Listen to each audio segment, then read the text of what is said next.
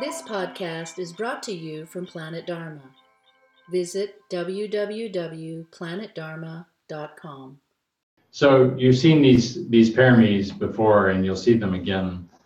They're not practiced in order, but they're perfected in order. So if you can perfect generosity, all the rest follow. And again, these are trainings. These are not things to memorize and then put in the shelf or put in the corner.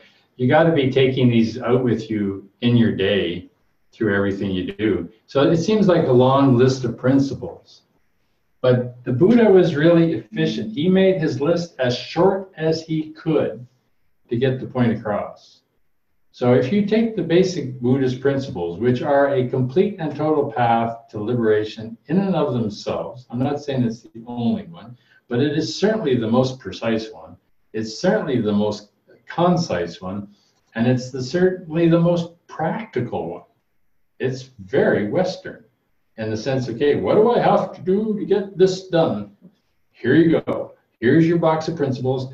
Go use them. But the problem with most people is they learn them and they put them in the shelf and they go back to their habitual patterns and don't apply them.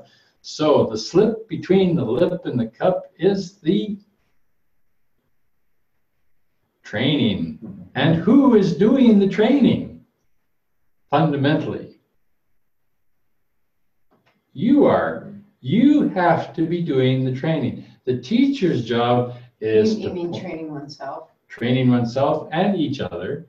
But if you're not doing it for yourself, the teacher can talk about it till the cows come home. Won't make particularly much difference in your life. Yeah, that's true. Because it's not being applied.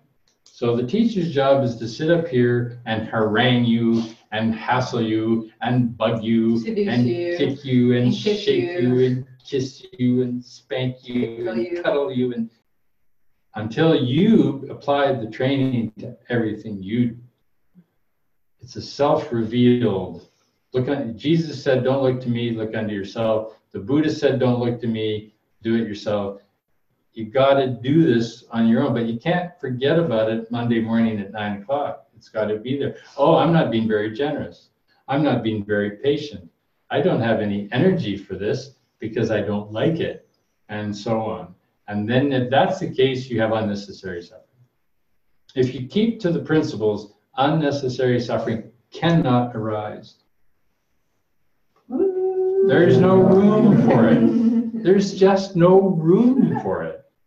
But if you don't do it, there's room. There's just so much room. There's a lot of room for unnecessary suffering. And then you wonder why you're in it. How did I end up in unnecessary suffering? Right? Because you didn't apply the principles. These paramis are precious and awesome to the point where we teach a course on it, becoming a work of art. Yeah. If we practice the perfections, then yeah, we're a pretty awesome human being. So it's something to get excited about.